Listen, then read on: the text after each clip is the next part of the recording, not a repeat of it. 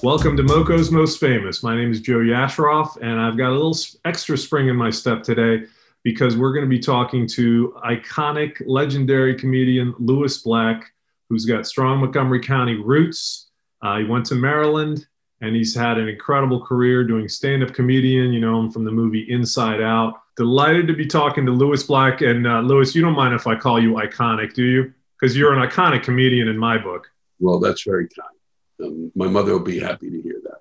And I heard, and we're going to talk about her if we have time in a little bit, but we're talking to you today because you're going to be part of an MCPS event tomorrow.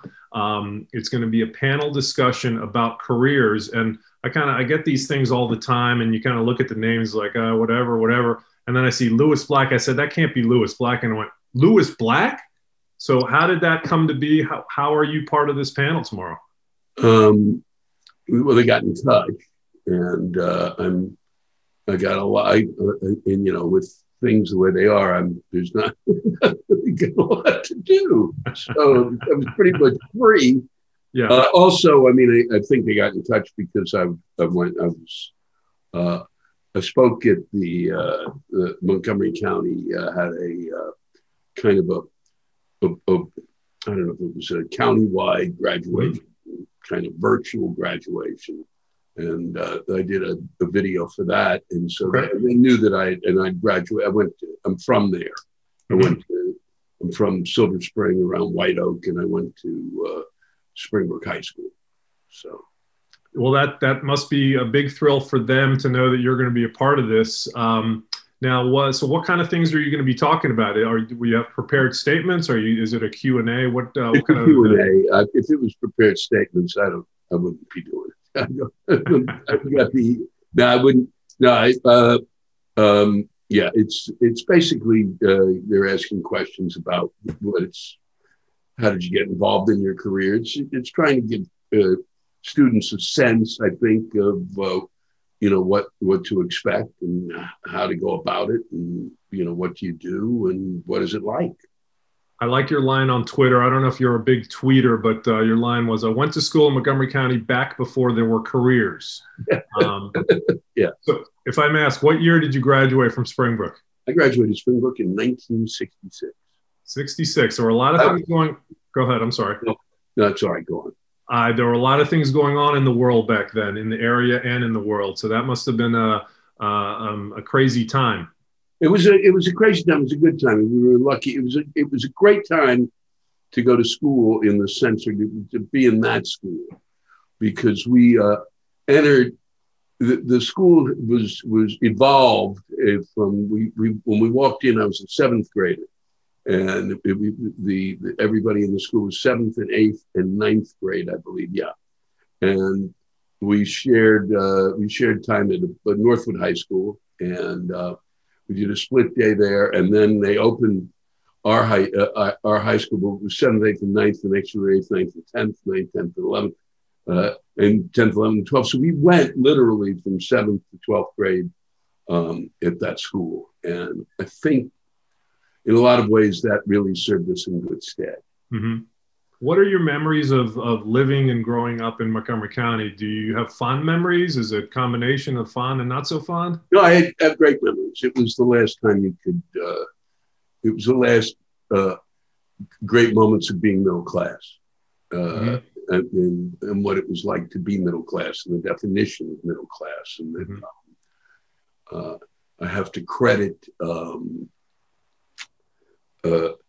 of all people, Bill Maher spoke about when he was growing up in middle class.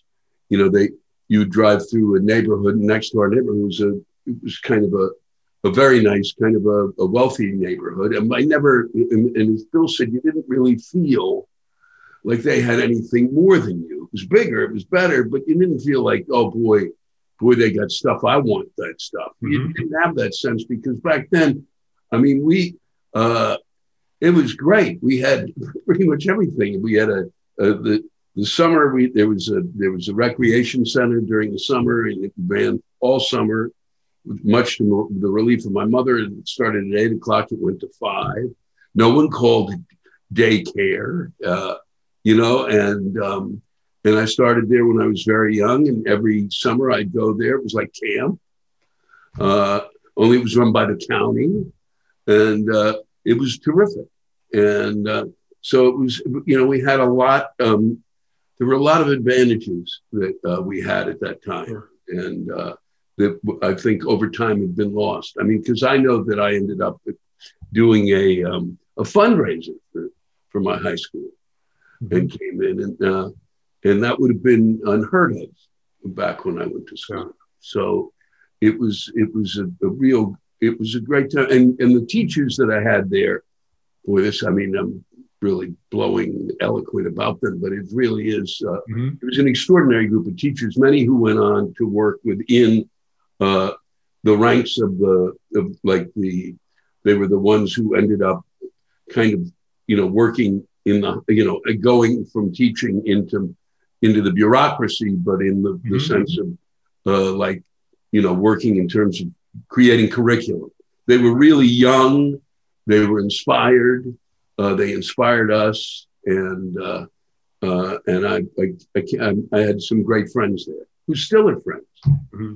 Now, your mom was a teacher, right, for a long time? She was a substitute teacher at Springbrook, which can really could have been debilitating, but it was okay. It worked out fine. My brother. Did she ever teach you when you were in the classroom? She did. And it was fine by me because I thought she was good. My brother would not do it. My brother was out of there. He really? Was not. Yeah, he was. I'm not. She's not. No, I'm skipping that class. Now I hear. So I'm guessing you had a funny family, and I've heard that I'm not going to say your mom was funnier than you because I have no idea, but I've heard things. Yes. So how funny was your mom?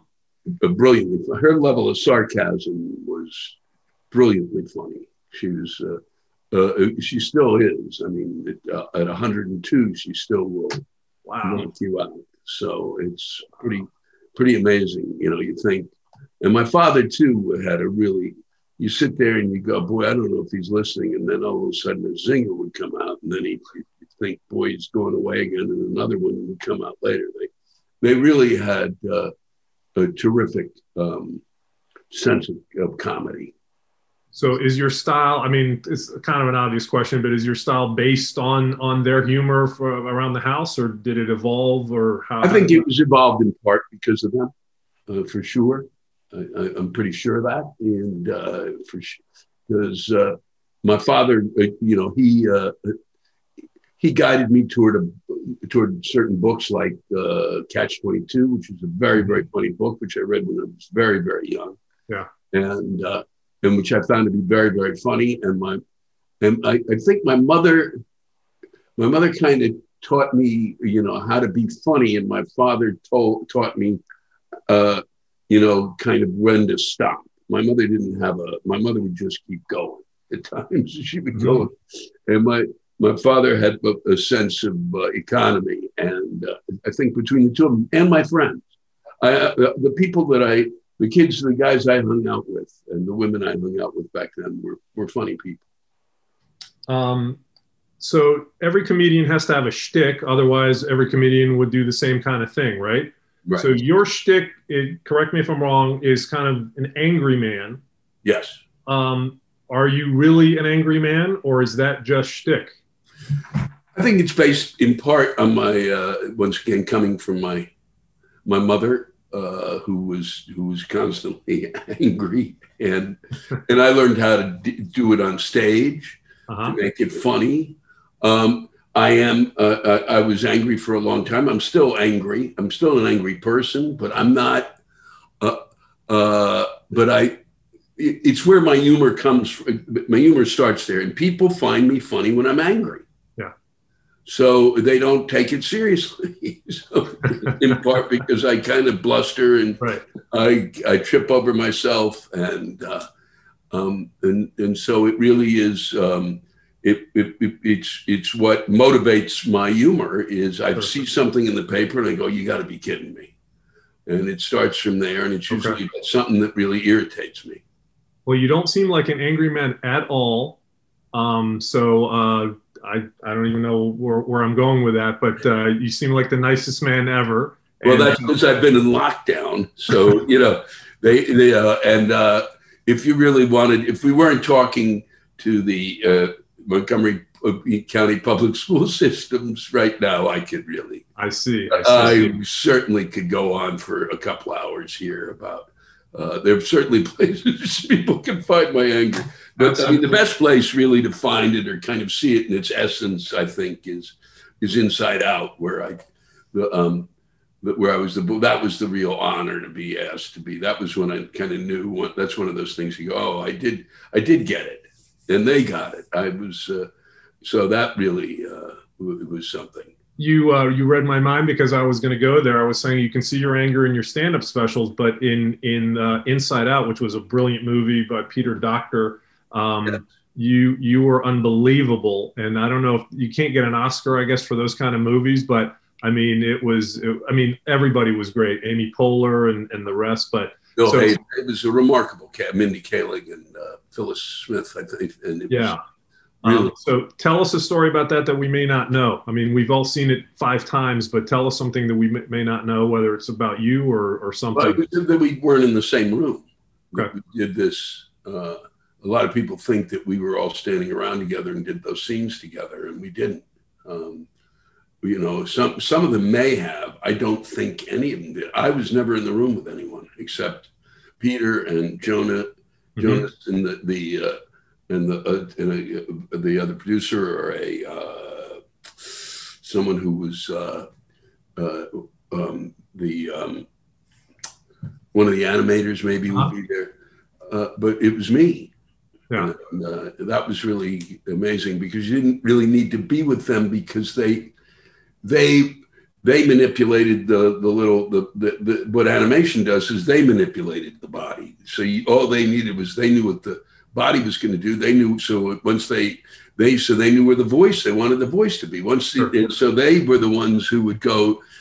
And I would say to them, a lot of actors, who are certainly I consider to be better actors than me, would say, would be upset. But I would say, if I'm doing something you want me to do it another way, and every so often they go, try this, and so they knew what they wanted to hear. They knew what they were going after. Mm-hmm. I have a question for you. I've always wondered, and I know our time is tight here. Yeah. Why do many comedians make not only good actors, but good dramatic actors? Why do you think that is? I think because I think that because we're, in a sense, we're acting up there. We go on stage, we basically believing that we're funny. So we're committed to the fact we've made an agreement with ourselves. We're committed to the fact that, hey, I'm funny. Mm-hmm. What an actor does, what great actors do with a role is the commitment. So there's a level of commitment that a comic brings to their work, and that they can bring when it comes to serious material. And in a lot of ways, I think, and it is that, and I'm sure some of the others could explain it better. Other comics I know who have got it, because I know a number of, and even friends of mine who are great comic actors who are really brilliant when it comes to being serious. That you don't have to worry about being funny. You just have to. It's really, you never have to. It's easy in a sense. I hate to say this, but there's kind of there's more of an ease with it, which allows you to commit more to it because you don't really have to make someone laugh. You just have to commit to, the best thing is if you're, one of the great things is I've seen it a few times in my life with actors that I know who are really nice people who have to play someone who's just, who's a horrible person. Sure. And they're phenomenal at it. It's almost because they've been given, and that's the other thing, is a freedom that you're given there, that you don't have to, all of a sudden you don't have to be funny. There's a certain amount of freedom that you have there. I don't know if I've explained that well. Oh, no, you did. You did. I want to know, how much is COVID, the fact that, we live in this world now, how much is that killing you to not be able to stand up in front of people and make them laugh live? It's upsetting because it's like, it's what I'm married to. I mean, I love doing it. It's my career. And a long time ago, I made, in a sense, I've written about it, that I made that commitment to being a comic. I committed to my career over committing to a family or having a family. And so it's been a tough one. Yeah. But also, it's been tough on everybody, but it's a lot tougher for other people. I mean, sure. I was, at least there was, I'm able to survive on a certain level. I've been able to, do all right in terms of, I can get food and shelter, et cetera. But others are really going through much tougher times than I am. So for me to go, oh boy, I'm not able to be, I can't get on my tour bus and go to, and come ride into DC and work at the Warner Theater. Oh, poor me. No, but I miss it. And but I will not, I know I don't miss it to the point of where I'm going to be doing. It's one thing of us to be sitting here talking in a Zoom room, for me to do Zoom comedy. No. It's absurd. I don't feel it. I don't get it. I need to be in a room because I write in front of people. And that's what I miss. I really miss that, the writing, so that I have a thought and I can complete it. Now it's like I have the thoughts and I literally can show you. It's like hundreds of pieces of paper that got nothing but chicken scratch. And I know that George Carlin used to do this kind of thing, but his stuff was really funny. Mine is just the beginning of something. And then it's like, now I got nowhere to go. So now I'm stuck with this, oh boy, I got military industrial complex. That's what I've written down here. So I got no place to take it. Okay. And that's tough.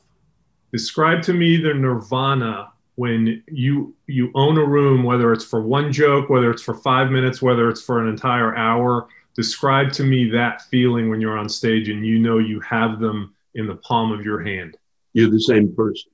You're all the same person.